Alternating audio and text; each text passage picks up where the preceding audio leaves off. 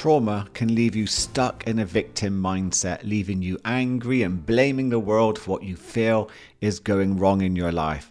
And today's guest, spiritual teacher, coach, fellow podcaster, and friend Nino, was stuck in that victim mindset, and in our wonderful conversation reveals how he woke up and began to take his life back.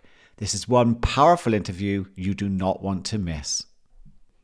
Hi, I'm Paul Shepherd, and welcome to the Mindset Change Podcast, helping you transform your mindset so you can change your life.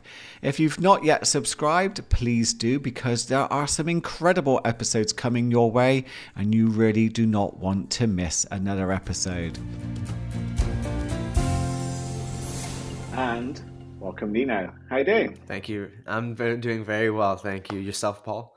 I am really, really good. Really excited for our conversation. I enjoyed talking to you the other day and really enjoy the energy that you have when we were conversing. And there's so many great points that I think my listeners will really get a lot from. I think there's going to be a lot of gold in our conversation. No pressure on you, by the way. Good. Yeah, thank you so much for having me on. I'm happy to be here. I think you're somebody who I kind of see as a little bit as like a mentor in a way. Not that you are my mentor, but just like I think you have a lot of similar and like-minded values as myself. But perhaps on our journeys, I just find myself perhaps still in an introductory phase of it, so to speak. I don't know. So I've learned a lot from you. I really enjoy your content. So, I really appreciate what you're doing. So just as, we go into what you do and why, let's start there for a moment. Can you just tell my listeners who you are, what you do, and what has led you to where you are now? Absolutely. So my name is Esteban Nino Palacio, and I go by Nino.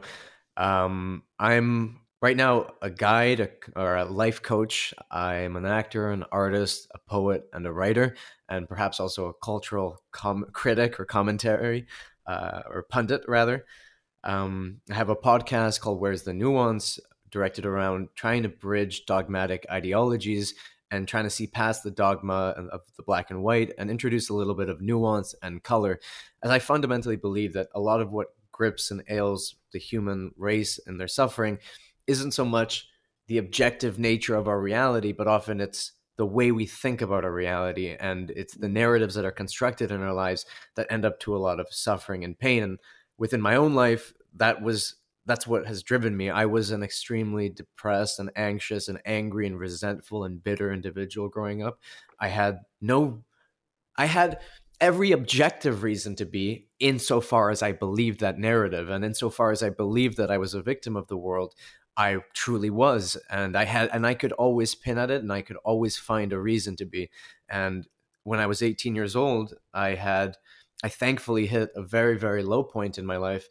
And I witnessed the compassion of a father and a son whose wife had just died in the Paris attacks. And the father and son made a video to the ISIS attacker and said that they forgive him. And it was this beautiful, sentimental, compassionate display of love and compassion over fear and hate.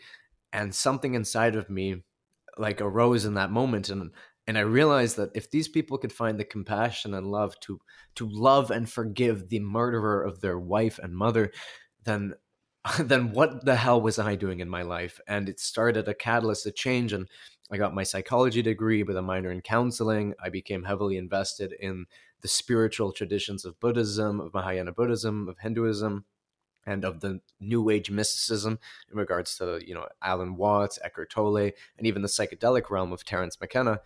And within all of these experiences, I want to share what I found, which is the capacity to honestly write new narratives, to write powerful stories that empower you, and inevitably to engage in practices in which you no longer need to write any stories. And the truth of what I have now found, which is there is love and bliss in this present moment. And when you can attune yourself to it, it's really hard to complain about life. And that's not to say that life doesn't have its grievances and suffering, but there is something special and magical found within each one of us that's already there. And in part, I'm trying to help people see what I see in myself and what I see in everybody else, which is a deep well of love and connection. Wow. There's so much to unpack there. I'm not sure where to start. But let's go back to what was going on for you as a young teen that led you to see that video. What was happening? Yeah, well, my parents were Colombian. Well, we were all immigrants to Canada, and they had grown up in Colombia. They were lovely and intelligent and compassionate and loving parents. However, at the same time, they were quite traumatized. I think that they'd experienced a lot of trauma in their country. It was the most dangerous country on earth during their while they were being raised, more dangerous than active war zones. You know, seeing places getting blown up by narco terrorists, you know, all losing friends and family to that kind of stuff. And so they had a lot of fear and trauma in their own life. And I think, unfortunately, they placed a lot of that on me in many ways. And it, I was a highly sensitive child. So those moments of explosive anger or conflict within the household became my reality. And it's how I started to see things. And then from a young age, unfortunately, at 13, my grandma killed herself. And it wasn't something that was easily discussed in my family because my parents didn't have the luxury of getting to talk about their feelings with their parents, let alone talk about it with their children. So it was an initial traumatic moment. And unfortunately, within 2 years of that, my aunt was murdered in Colombia, and it was a very gruesome murder. And that struck another chord, obviously, in our family. And I took refuge in marijuana and MDMA and anything that would give me a high. But the fact of that was I had all these internal sufferings and trauma that I wasn't talking about. I wasn't discussing with a single person, and I was internalizing them, repressing them, and then projecting my anger and frustration and frankly pain onto everything else around me. And then as I was developing, even by 21, my best friend overdoses and dies, which again felt like another hit and felt like a continuation of my life with a lot of grief, unfortunately. However, it wasn't just like, not to compare, but it was very traumatic loss of which I wasn't able to discuss with anybody or feel comfortable talking about. And I became very alienated. And I know for a fact through my own experience that it's the alienation and the resentment that one builds that then leads to the most destructive people. And I know that in myself. I was angry. I hated people. I was so judgmental. I had little self-love for myself, mostly self-contempt and judgment. It was this weird blend of, I thought I was better than everybody, but I hated myself. And that's a very destructive and dangerous place to be in. Do you know, I can really relate to that. I think when you're, I'm nowhere near a childhood like yours, but just being bullied left me to live in a world where I felt like I was the victim, everyone else was the enemy. I felt better than these Mm-hmm. people because I wasn't treating people the way they were. But in a way, I kind of was. I was Yeah. caught up in this very angry mentality. I just didn't know what to do with the emotions I had inside of me. So it was easier to take it out Yeah. on other people. And then what? So Yeah. obviously that's obviously there's so much going on for you. And is that what Yeah. then? Obviously this video you got to see of a Paris attack, or was there something else that was beginning to build up Yeah. to that moment? There was a few, I think, different factors in my life that kept me from going off into the deep end and that were like anchors into I think the life that I'm living now.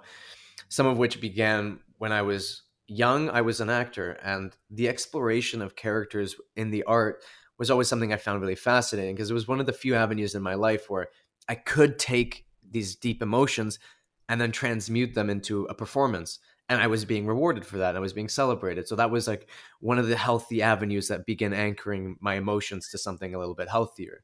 There was also philosophy, specifically Plato and Socrates. When I was 15 and 16, I was in an AP literature class, and we got to read The Allegory of the Cave, and we were also reading Brave New World by Aldous Huxley and George Orwell's 1984. And I actually ended up finding a lot of intellectual solace in the idea that Perhaps there was another aspect of reality I wasn't experiencing. Perhaps I was in a cave. In Plato's allegory of the cave, there's prisoners, if anyone's not familiar, who are inside of a cave and they're chained up and they've been staring at a wall. And on this wall are projections, shadows that are being projected. And that is their entire nature of reality. Until one day, one of their chains breaks and he stands up and he turns behind him and he notices there's a fire and there's puppeteer people, putting things over the fire to create the projections on the wall. And these people were creating a false reality. And he continues to walk out of the cave because that's still inside the cave. And he actually leaves the cave and suddenly it's so bright he can barely see. He's blinded, but as his eyes acclimate, he realizes there was an entire world that he wasn't made aware of. And in his excitement, he runs back inside to tell the other prisoners. And because he just hasn't adjusted to the dark again, he's hitting himself. He's tripping, and the people down there think he's an idiot. So, but when he starts telling them, "Hey, there's this whole world out there," they're like, "You're an idiot, dude. We don't need to listen to you. Get out of here." They actually berate him and abuse him. And for some reason, that story like held with me, and something in my gut told me this is real. This is real. So by the time I'm 18, and I'd had some psychedelic experiences, which had begun to have the experience of maybe there is some other aspect of this reality that haven't touched upon fully. All of those kind of factors are in place. And then honestly, it was funny. That same week that I see that video, I have a powerful psychedelic experience, as well as an experience with a professor in my humanities class. And this is all comes together in which she dismantles me. She's my humanities professor, and she asks a question going, "How can you know what you know?" And I, being the arrogant, resentful 18-year-old, thought, what a dumbass. I know what I know because I know it. What do you mean? So I put my hand up arrogantly and I start answering. And she starts using the Socratic method, aka just an inquiries of question. I tell her, "I know this because I read it here." She goes, "Well, how do you know that they know it?"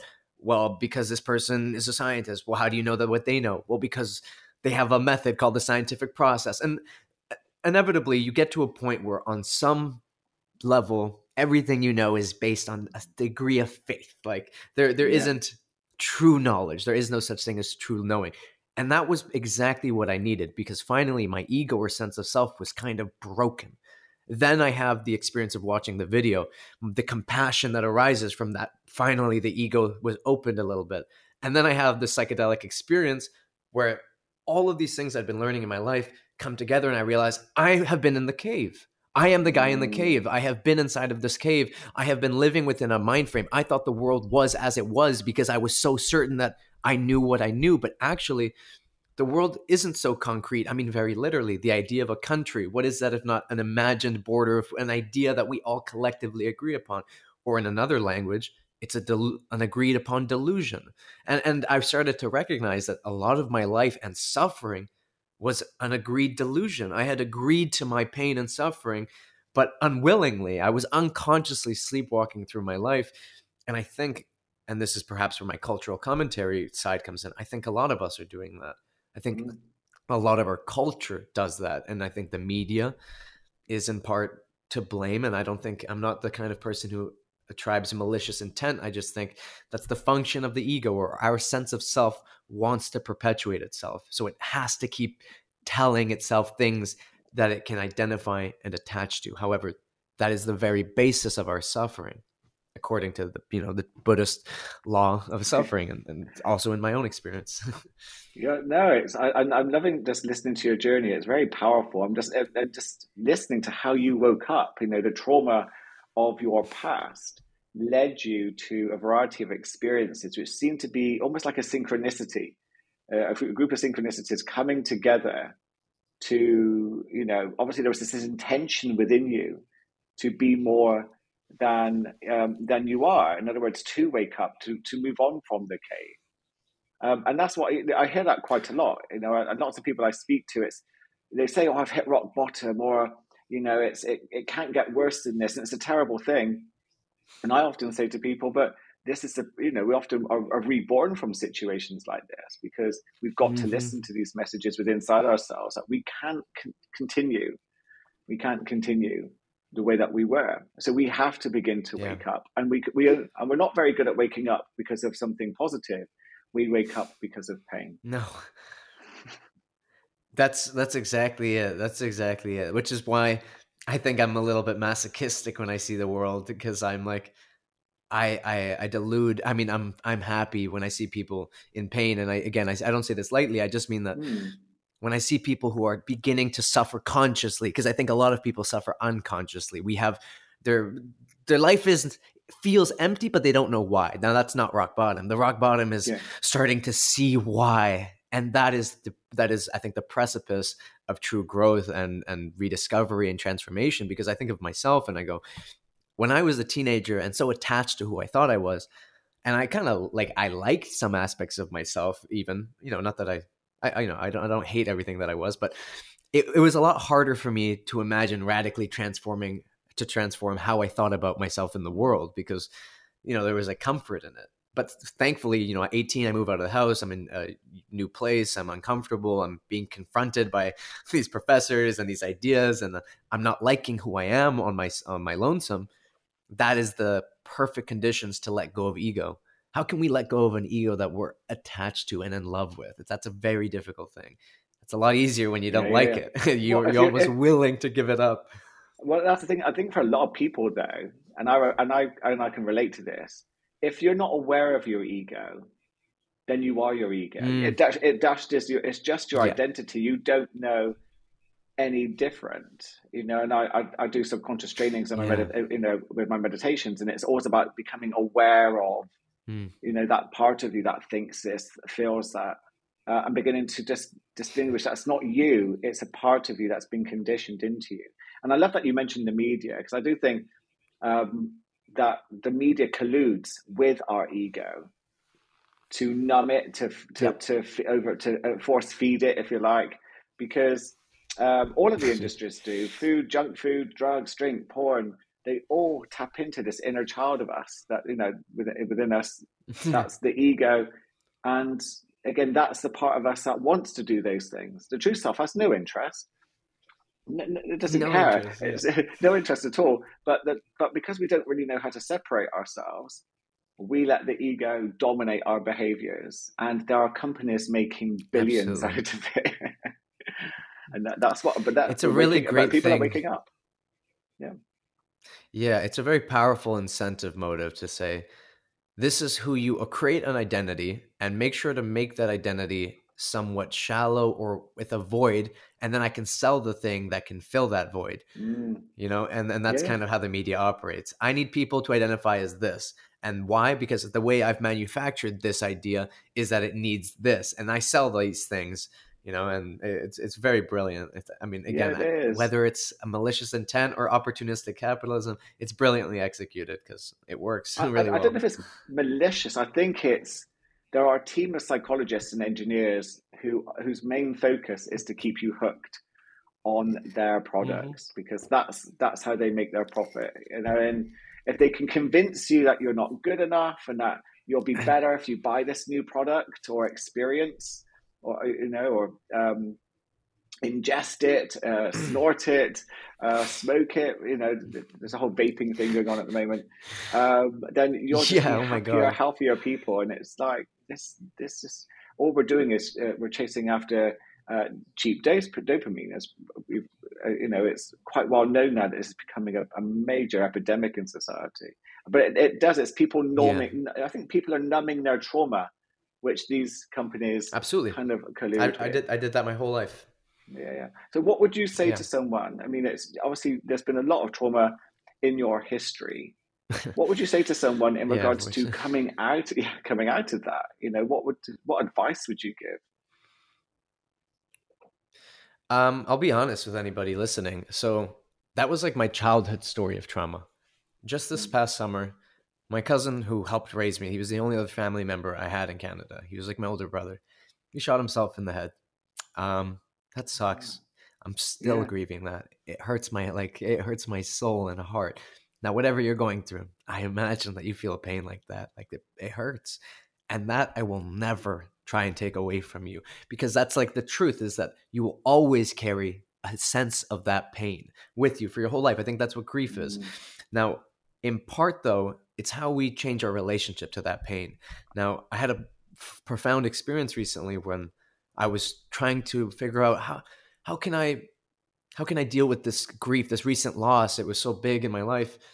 And I realized, well, firstly, I had been causing myself more pain and suffering because I had naively interpreted that the way I have to keep them alive, so to speak, is by constantly ruminating about them, constantly keeping them in my head, because otherwise I'd be doing them a disservice and I can't just forget about them because they played such a big role in my life. Really, I was creating a narrative around my pain. And ironically, the truth is, when I began letting go of him, began letting go in the sense of allowing myself to be present, that's actually when I was the most connected with his spirit, with his love, because it is in the living resonance of your love and your ability to transmute that loss into loving and kindness. For instance, anytime I think about that loss, all I think is, wow, I really need to make sure to treat people in my life with love and compassion and make sure they feel alive. And in that process, I've kept that individual, Andres, more alive than I ever could in my sad musings and meandering of the mind. And I think that for anyone going through trauma, it's the same thing with what you're going through. You do need to take time to feel it, and it's going to take time. It's not an overnight thing. And if you think you can spiritually bypass your way through it, you're just going to repress some deep emotions that will inevitably come up to get and bite you in the bum. But when you take due time, and I really do mean like time to sit with yourself, not distracted, not smoking weed to numb it, not drinking to forget, just sitting with it, feel the grief and allowing those waves to pass over you, and then allowing yourself to step out of it and forget about it. Like in a way, like allow yourself to have fun with your friends. You don't have to feel like when I felt so much guilt a month after or a few weeks after he passed. I had a vacation already planned. So I was in New York and I was having the time of my life. And suddenly I feel this shame and guilt. And then I go, how dare you? You just lost your older brother and you're having fun. And so then I end up blacking out and drinking and pushing myself into a hole because I should feel bad. But again, that's a narrative. I constructed a narrative around the fact that I was living presently and said that somehow was a disservice to the individual who's passed, as opposed to recognizing that's the most beautiful thing. If somebody truly loves you or whatever trauma it is, no, they want what's best for you. Nobody wants you in pain, and you shouldn't want yourself in pain either. So allowing yourself to let go of the narratives around your trauma and be present and be happy without holding on to any guilt or shame is the truest and most honest way of keeping their love alive, because it lives within you and in your heart. So yeah, I guess that's what I would love say. that. Such great words of wisdom. And I think that would really help anyone listening to this who's, again, it's very easy, isn't it, to get caught up in the guilt that you're Yeah. okay and someone else isn't okay or they're no longer here with us. And it just becomes this heavy backpack that people carry around and they're just not sure how to put down or when it's appropriate to put down. I'm like that you mentioned you talked about alcohol just then, and I know that from one of your posts, Yeah. which there's a lot of response to. You've changed your relationship with alcohol. Can you to let me know a little bit about Yeah. that? So part of, I think, my own spiritual development and growth is recognizing, and even psychological development is recognizing I am in relation with everything in my life. I am in relation to people. I'm in relationship to the food I eat, to the substances I use, to everything.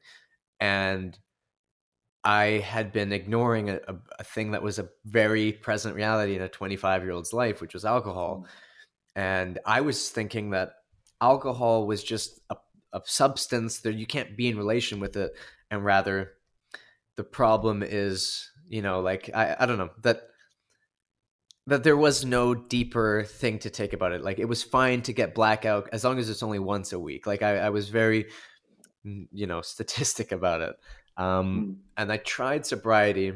I cheated on my ex-girlfriend when I got hammered one day. I got blackout and I did something and I didn't even remember, but I felt so much shame that I was like, oh yeah, I'll stop drinking. But I didn't stop drinking because of alcohol. I just thought that that was a way to make sure I didn't do anything bad again. Mm. And I actually didn't end up becoming a better boyfriend or anything. I still think I treated her poorly. I didn't end up becoming a revolutionarily better person. And then I started drinking again. And I started to recognize that alcohol wasn't necessarily my problem. My problem was my relationship with myself. I was carrying pain and resentment because I had just been cheated on by my previous in my previous relationship, and now I was projecting that pain onto that relationship. And beyond that, my alcohol was just the thing to use for any pain in my life. Literally the day after my cousin took his life, the next day I was blackout the entire day because I don't want to think about it. And I realized alcohol was actually my solution. Alcohol was the amazing solution to every time I felt pain. And it was really easy for me to say that alcohol was like my problem. But actually, now that I found sobriety, I realized my problem was my own ego in regards to pain and how I would propagate pain in the way that I would treat others and use my own pain and the things I've experienced to then project those experiences onto others. Like, it's so cliche, but you get hurt, you get cheated on, and then suddenly you think, well, whatever. Like you start discounting the pain that you're going to cause someone when you do that. And I have found a lot of clarity in sobriety. And again, I say just alcohol free because for myself, my relationship with alcohol has always been around alcohol as a symptom reducer of pain. I don't think I've honestly ever used alcohol in the way that culture suggests that it's used for social connection and for fun.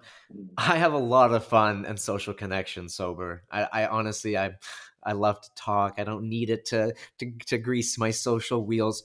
I just liked getting drunk because it was an incredible way to not feel pain, to not feel loss because you are so.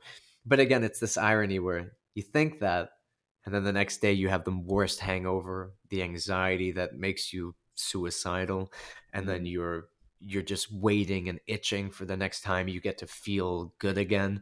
And it's quite a destructive cycle, especially in my own life it was.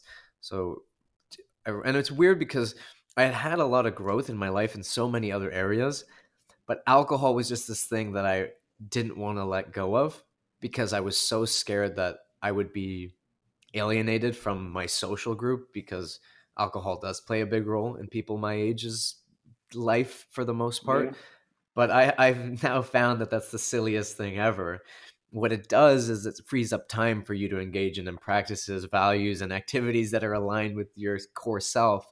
And when you do those things and you create space in your life for them, oh yeah, big surprise, you create space for the people who are engaged in those practices and activities. And they may not be sober, but you no longer feel, obliged to have to engage in an environment that that isn't serving you. So that's been, I think, my big shift with alcohol. And I don't see myself drinking right now or in the future.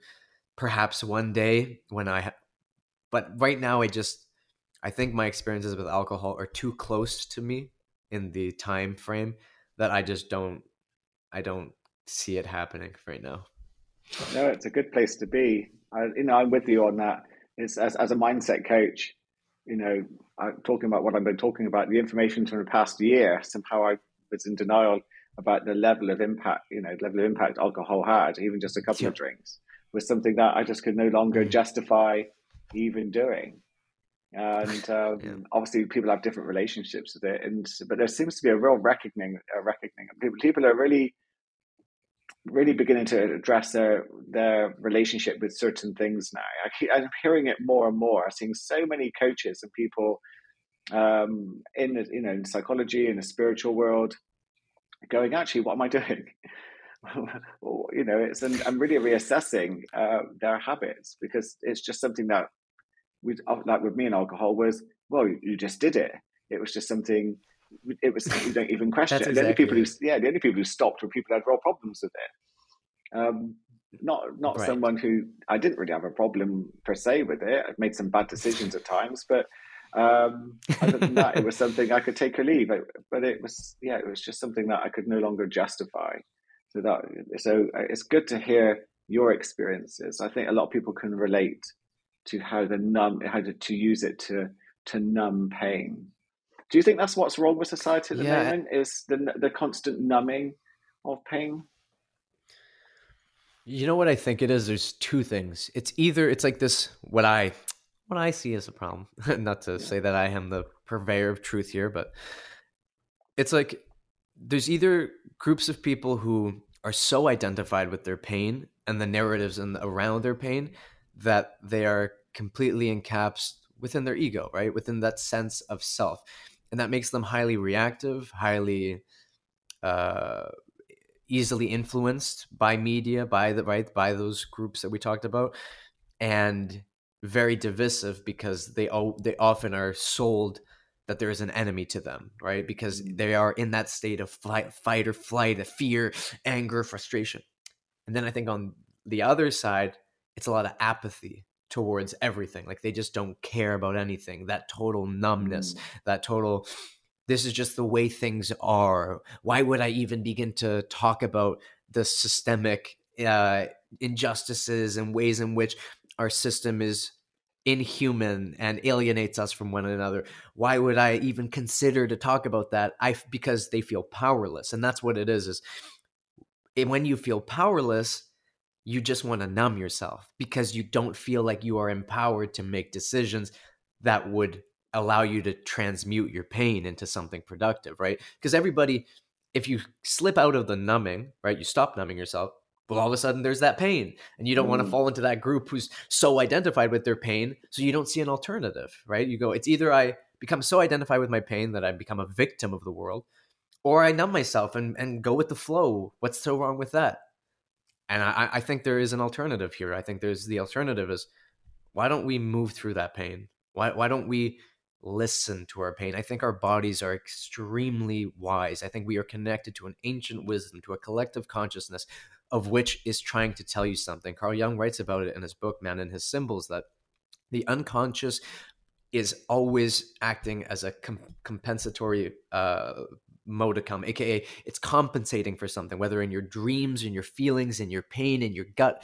It's trying to tell you something about your life. It's trying to guide you towards some kind of life, towards some truth of yourself. And I believe that for people who are feeling the numbness, I would encourage them to feel their pain, to stop Mm. numbing, because when you sit with your pain, it's going to tell you something. Now, it might tell you that job that you're in, what do you even like about it? It might start asking you some questions, and you're forced to reconcile the fact that actually, I never got a chance to live for myself. I just went to the program that my parents wanted. I went into the job that my peers told me was safe, and I've never even tried to explore my genuine interests. Okay, now do it. Now it forces you to do that, because in the light of Mm. awareness, you can no longer sit comfortably in that numbness. At least I haven't been able to. That is the double-edged sword of awareness. Once you dig into the well of yourself, you can't really go back because you can't lie to yourself anymore. Mm. Before, maybe you could lie to yourself, but once you develop awareness through practices of mindfulness and whatnot, and you begin to understand who you are, what your values are, and where your heart lies, you can't lie to yourself. So, for anyone who wants to embark on that journey, be mindful, be careful. It's going to be a lot harder for you to lie to yourself. You're going to have to live a life more aligned with what you truly are, with your values. Otherwise, you're going to feel that self-betrayal. And it's not going to be as easy to numb yourself anymore. Not that, not for lack of trying, though. No, I love that. I really can relate to that. You know, I think there's a real push towards integrity, and you can tell That's it. there's an energy change when you're lying to yourself, when you're deceiving yourself, or even someone else. There's a real shift in your vibration. And moving into the spiritual world, because this is a nice little Yes. segue. You help people with their Yeah. spiritual wisdom. Have you noticed? Yeah. We'll talk a little bit more about that in a moment, but have you noticed there's a bit of like a spiritual shaming thing going on? Almost like the term woo woo comes up quite a lot. You know, it's even spiritual people do this. And I've spoken to a few spiritual teachers, and I don't know, I've not seen one yet, not be slightly almost like apologetic that they're mentioning something which they might class as esoteric or something like that. I think I'm not saying that I've not done anything similar, but it's used to go, oh, it's a bit woo woo, or some people will think it's a bit woo woo, almost like it's a Yeah, precursor to placate people who might be skeptical. Well, what do that's you what think that's about what that? I think it is. Yeah, I think when I've done that in my own life, it is really placating.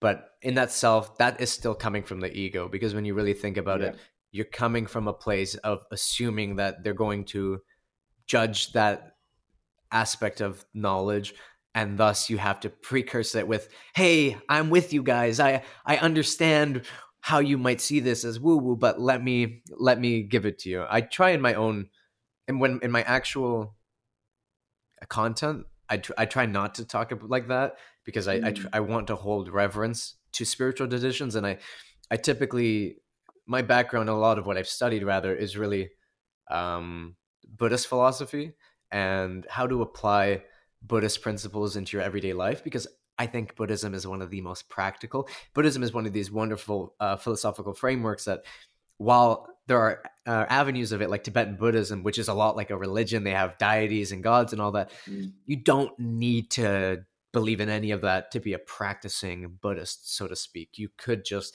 live the middle way, the Eightfold Path, and practice discipline around what you eat, how you treat mm, people, and your meditative practice.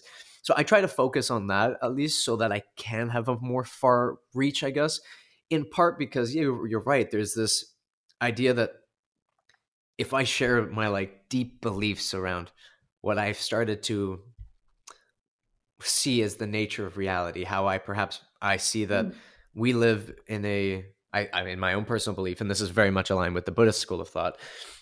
We all live in a universal consciousness within one mind, and that one mind is fragmented into each human body, but truly there is no separation. That's an illusion of the mind, and that we are all an eternal one, the eternal mind, the great mind. And it is our spiritual journey or task or endeavor to return to that mind within this lifetime. And when we do that, we become enlightened. Why? Because when you're free of the ego or the sense of self, well, then your desires, everything falls, and the illusion is pulled, and suddenly you are in a kind of ecstatic bliss. And I love the work of Yogananda, which he practices Kriya Yoga, which mm. acclaims some pretty far out capacities. In his book Autobiography of a Yogi, he's experienced swamis who materialized in two places at once, or Yeah, yeah. individuals who could use who were clairvoyant. And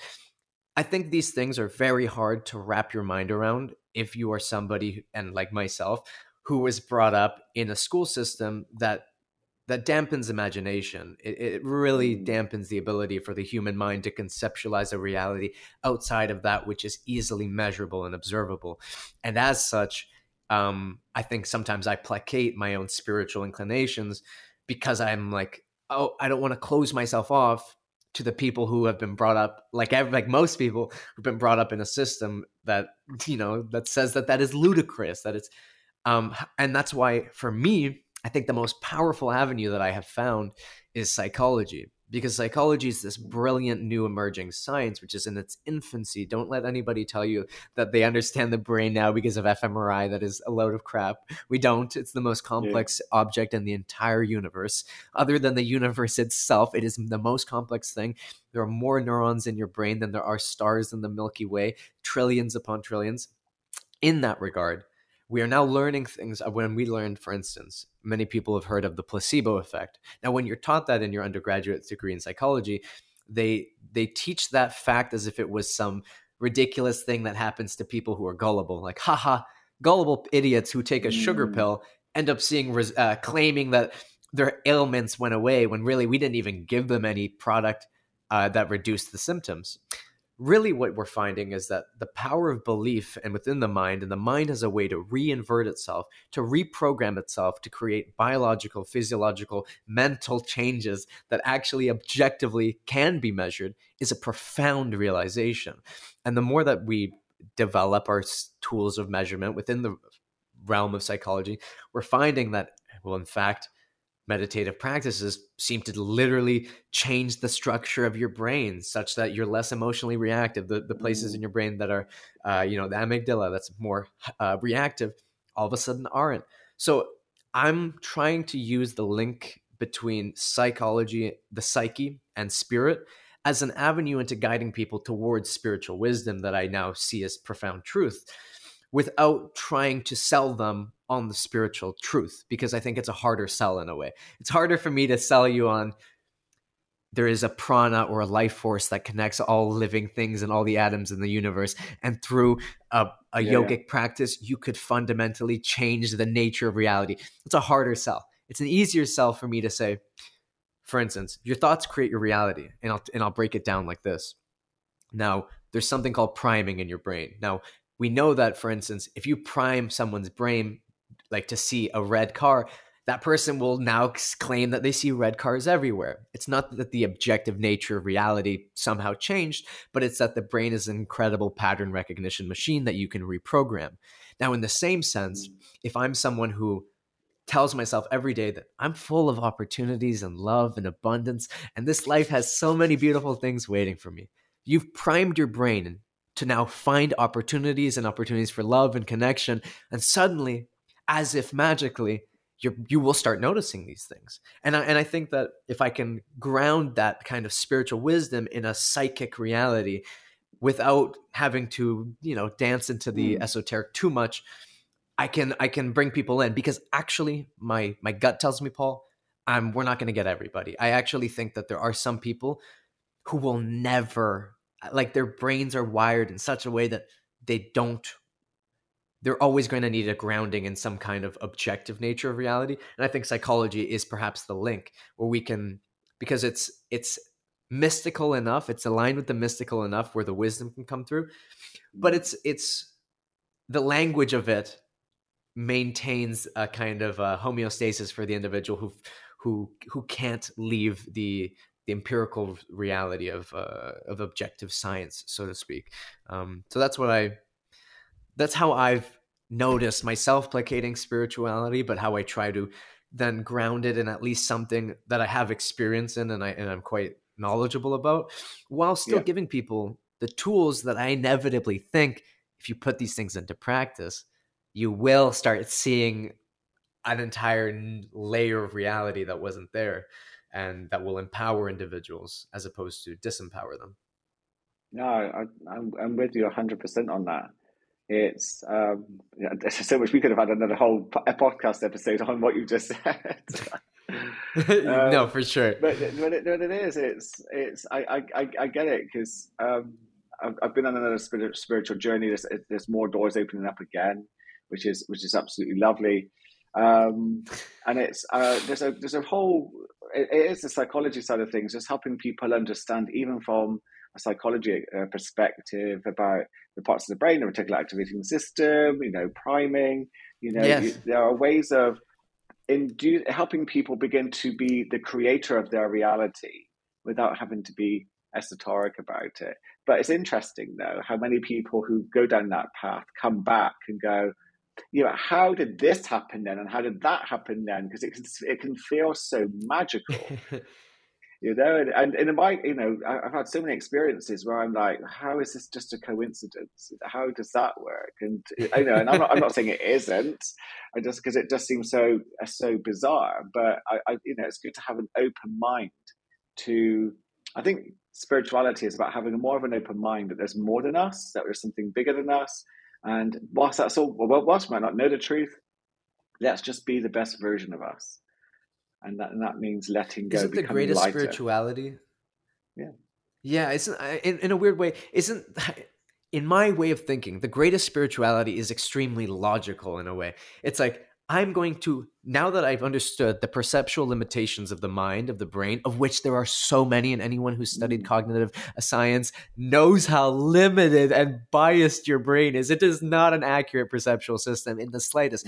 Then logically you go, well, then I'm clearly not perceiving reality objectively. And anyone, even our systems of perception that we've created because it was made from us, are biased and incoherent to the accurate nature of reality.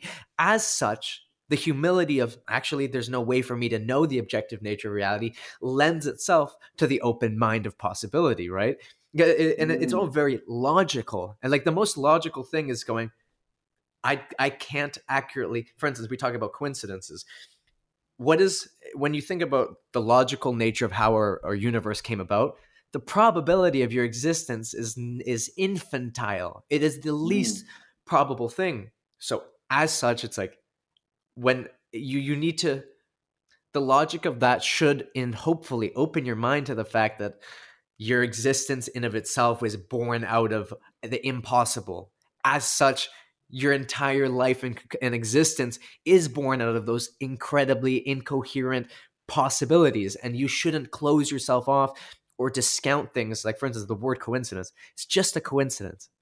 Okay, but if you have been able to find a symbolic meaning with it, it's not just a coincidence. There's a reason why one of the greatest minds in psychology, Carl Gustav Jung, doesn't believe in coincidences.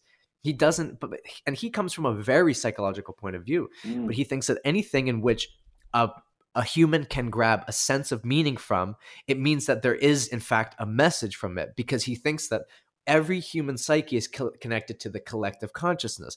And this collective consciousness has such a profound wisdom because it carries the evolutionary conscious of our millions of years of human evolution, that is the true intelligence, that we should humble our thinking mind that thinks it's smart onto the unconscious aspect, aka the spiritual dimension, because that is what he would suggest is the highest intelligence, that which carries millions of years of evolution.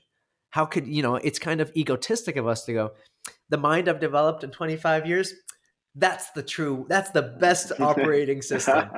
I mean, it's like, come on. That's it. What about the operating system? That's the pinnacle. I've reached the top. That's it. I don't need to do anything else now. There's nothing more to know. I've got life sorted out. But synchronicities are a strange thing. I interviewed Sky Nelson Isaacs recently in regards to, he wrote the book Living in Flow. He talked about the science of it, which was an amazing. I don't understand half of it, to be honest. It's a level of quantum physics that just makes my brain start to feel like it's going to physically bleed. But but I'm interested that there are people out there who are that fascinated by the actual the term synchronicity and coincidence, that there's a whole science behind it, and he references Jung quite a lot within his books because of just a perspective that this has been something that's been studied for a very long time and talked about, for centuries, that the more you begin to align with who you really are, and that to work, as we both know, the more you begin to release your trauma. And obviously that means that there needs to be an awakening, which usually is the pain side of things. But the more you begin to align with yourself, the more you begin to notice these synchronicities, which do seem like they come out of nowhere. And that lets you know you're on the right path, And I think that is fascinating in itself. What would you say for you was the best piece of spiritual advice that you've ever received? Just going to throw that one at you. It's best piece of spiritual advice. It's hard to say there's one, but I think honestly is that like spirituality doesn't happen in the mind, it happens in the body. I don't even know if that's a piece of advice, but it's something I'm like, that's coming to me right now, because when I was 18 and I talked about all that, the big catalyst, it's not like the next year or within a few months I was radically different. In fact, Eckhart Tolle's book was amazing, A New Earth, and it was so profound that I got excited. And what happens in that excitement, my ego really wanted a little piece of this new identity that was arising. And as such, my ego, what it did, because the ego is a clever, conniving part of ourselves, my ego inflated and wrapped itself around all of the new terms I'd learned. Soul, spirit, this, that. And suddenly I was now identified as enlightened. Like I was like, yes, I am enlightened, as opposed to the true wisdom is recognizing I am. There is nothing else, right? Yeah. But because I had no real wisdom, I had no practice in my life, suddenly I really thought I was in my head about spirituality, analyzing everybody else's behavior. That's their ego, that's them. Yeah. And I wasn't actually turning into myself.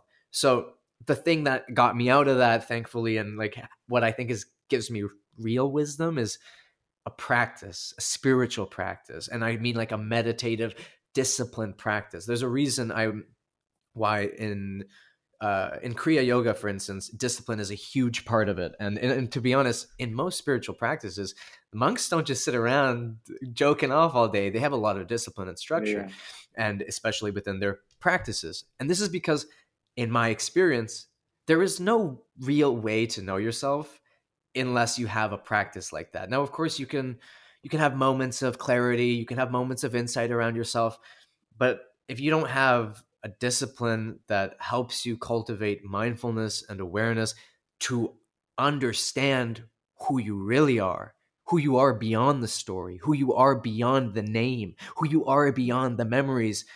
If you don't have a practice that shows you that, you're always going to think you're that. And if anything, your ego will just try and find a new one. And for instance, this is one I hear a lot, and this isn't supposed to be a jab at anyone, but the new age enlightened people have a whole new identity. They're starseeds from planet Zebulon, and they're here on Earth for a specific mission, and their mission is this. And it's a lovely tale. But to all the ancient spiritual traditions, that's another story. You have let go of an old ego that maybe didn't make you happy, and now you've created a new ego that makes you happy. But that is not true spiritual growth. Spiritual growth is the surrender.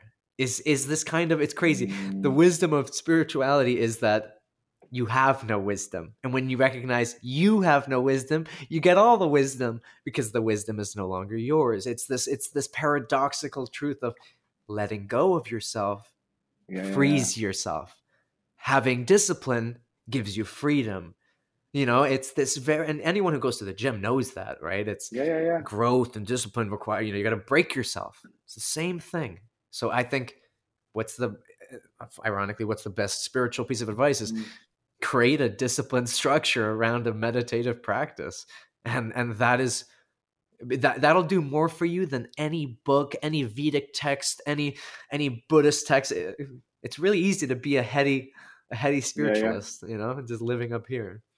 I would agree. That's probably one of the best pieces of advice, definitely. And it reminds me of Alan Watts' The Backwards Law. The more you chase freedom, the less likely you are to find it. The more you chase wisdom, the less likely you are to find it. And it is that surrender. It is that surrender. And I've talked about that quite a bit in podcast episodes, because when you do just let go, it's when you can have a wonderful intention. You can create a powerful intention, but drop the attachment to it, because this is where we know expectations cause suffering, and that's the bit that people often struggle with, is the letting go. And also, I think when it comes to meditation, you can tell people are like shuddering. I'm mentioning meditation again. There must be something else beyond meditation to get to know myself. Well, there are other practices, but getting comfortable with being uncomfortable, because it does. I don't know what it was like for you, but just to sit there and just not do anything. You're sat there just focusing on your breath, doing a Vipassana like meditation, and you're just sat there and you're just sat there monitoring your breath, and the ego's going, how long we got left? You've only been doing it for 30 seconds. And it's like, what we have, it will jump around like crazy. But what's beautiful is that when you come through that, just like when you've gone to the gym and it's all painful for a bit, after a while, your mind does become a bit more quiet, and it begins to settle, and it becomes a bit easier. And then suddenly these insights and connection begin to happen. And again, it's a meditative practice that is a non-negotiable for me. It has to happen on a day-to-day basis. Yeah. Because without that, how do I know? Yeah. How do I know what I want then? Where will I set my intentions from? How will I know what to go for? Right. Dude, it's just like one of those things. Not to be a critic, but when I hear people, self-identified spiritual folks, talk about how they just can't meditate, but like they don't need it. That reflects something that I don't think is the most positive. It tells me I was the guy, and let me tell you, Paul, and anyone listening, like I said, I came from bitterness, anger, resentful, always in my head. I thought of myself as an overthinker. In fact, I was proud of that title. I had pride around the fact that I was such an intellectual, a self-prescribed intellectual who was always thinking about things. So even in my first year of meditation was just me thinking I'll never forget the day. I'm like 19. I've been meditating for a year, and I'm sitting at home and I'm kind of tired, and I go to my practice, and I'm sitting there. It's the first time no thought comes up. And I don't even notice that there's no thought, because I've been doing this for a year, kind of haphazardly, like whatever, just trying to get this to do something, I guess. But that one day, I think I had like this kind of, I don't even care. And that's exactly the kind of attitude you need, is don't go into it with an expectation. And that was the first time I ever had what I would call a mystical experience. I had a shock through my entire body. My body convulsed. I'm not even like joking. I started crying tears. And I had this profound realization that I had lived a life before, aka my awareness tapped into the divine source and recognized that the awareness had always been. Like the thing that is me wasn't just me; it had been before, and it was this crazy thing. And again, it's not like every time after meditation that's what I got. I rarely ever get an experience like that. But the point is, it really, to anyone listening, it's not easy. Like if growth was easy, we'd all be enlightened beings who are self-actualized. It's not the case. It's just not the case. And if you think that meditation should be easy, well, it's never going to be. And if you think meditation should be hard, I don't know, then it never will. And the point is, it really is, like Paul said, it works best when you drop all expectations. It's great to have a why in the beginning, knowing and maybe perhaps having trust from other people telling you all the potential benefits. It's good to have a why. That way it'll keep you into the discipline. But eventually you got to let go of all of it. You got to just do it. And there is no ulterior motive. And those are the places where you find like true, like, oh my God, I know what I'm doing with my life kind of vibe. Yeah, it's the number one thing I think when I say to clients, because my meditations are a bit different. They do have long parts where people are just connecting with themselves, but they're mostly subconscious trainings more than they would be a Vipassana, where you're just connecting and just listening to yourself. So there is a difference between the two. And on my Mindset Change Another Level channel, there are meditations which basically I'll not say virtually anything. I'll just say, do this, and then there might be a 10-minute disconnection with yourself. So there's that side of things. But the number one thing that most people tend to say to me is, I just struggle to find time for it. And I can relate to that, because it was like, I'll try. It's like a little tick box. I'll try and meditate between, in that quarter of an hour there, I'll just do a little, little one, and it'll just be this like little tick box. It wasn't even much of a meditation at all. But now it's now there's going to be a big session each day, and it's something that just has to happen. Because if that's the reality of it. It's as important as the day. To me, it's as important as showering or brushing my teeth. It's just, you just do it. There's no, so what do you struggle? Non-negotiable. Yeah. Do you sometimes argue with yourself when you're going to, you did. Oh yeah, of course. You know what? It was when I was drinking was the worst. So like for the most part, I was fairly disciplined, but anytime I was hungover, and that would become a negotiation. And when you're hungover, you really are in your ego. So I won that battle. I mean, my ego won that battle every time. I wouldn't meditate. And that's what started to decrease the quality of my life in a lot of ways, because then it decreases your mindfulness. And then if you're less mindful and aware, then you're not aware that you're choosing to drink out of a bad reason. And it can be a cycle in of itself. And nowadays, like you said, it's one of those things. I love as much as I'm very in tune with my feminine side, and I have a lot of feminine energy in myself, and I'm not ashamed of that, I'm also very in tune with my masculine. And as such, I really love a lot of my masculine leaders out there, like Jocko Willink, who's this incredible Navy SEAL man of man kind of guys. And he has profound wisdom around this, which is, it's like, I think it's radical accountability or radical responsibility or something, but everything he does in his life, it's non-negotiable. He does not negotiate with himself. And he does have a kind of, it's a disciplinarian within him, But it's a loving disciplinarian because the practices that he in his own life he's engaging with, and he knows are fundamentally for what's best within him. And I'm proud to say I've developed that voice in myself that overpowers it all. Or maybe it's a sense of knowing that, like, I wake up at 6:30 a.m. and I just get up. And obviously you can set up systems in your life to make these practices easier. Like, have your phone outside of your room, somewhere far from you, not far enough so you can't hear the alarm, far enough that you got to go get up out of your bed and go grab your phone. You know, you can set up, James Clear talks about it in his book, Atomic Habits. A lot of what habit building is just making them easy and accessible. So I make all these things very easy and accessible for me. I wake up and the first thing I see after I grab my phone and like turn off the alarm is a meditation pillow that's sitting on the floor right beside where my phone was. So I don't give myself room to negotiate. The moment that I turn off my phone, the next thing I do is sit there. And it's kind of nice for me because I get to close my eyes again. So I've even found a little bit of like kindness in that experience. And I make sure to put music on, and I have like colorful lights in my space that make it, I don't know, that make it more compelling, I guess. So nowadays it's almost like, and also I know myself really much where when I don't meditate, it's so funny how quickly I am miserable, how quickly I'm comparing myself to other people and not as successful as I want to be. And of course, every day that happens, I have a moment, I go, I didn't meditate today. It's so, I don't know. Like you said, it's like, you're just like, it's non-negotiable. I have to do it. I got to brush my teeth or else I'm going to get a cavity. That's it. God, I could keep talking to you all day. Thank you so much, Nino, for being on the show today. I think there's a lot of gold. As I said, I knew there'd be a lot of gold. There's a lot of platinum in this. I think a lot of people will get a lot from our conversation today. So where can people find you if they wanted to find out more about you? Yeah, if anybody, El Divine Nino, El Divine Nino. I'm on Instagram, YouTube, TikTok, the whole ladder. I do have free workshops that I'm offering around recognizing the scripts and narratives that run our lives. I also have a community called Los Niños, where, again, I just give off a weekly newsletter. This is just more to get to know me personally, things that I'm reading, quotes, interests.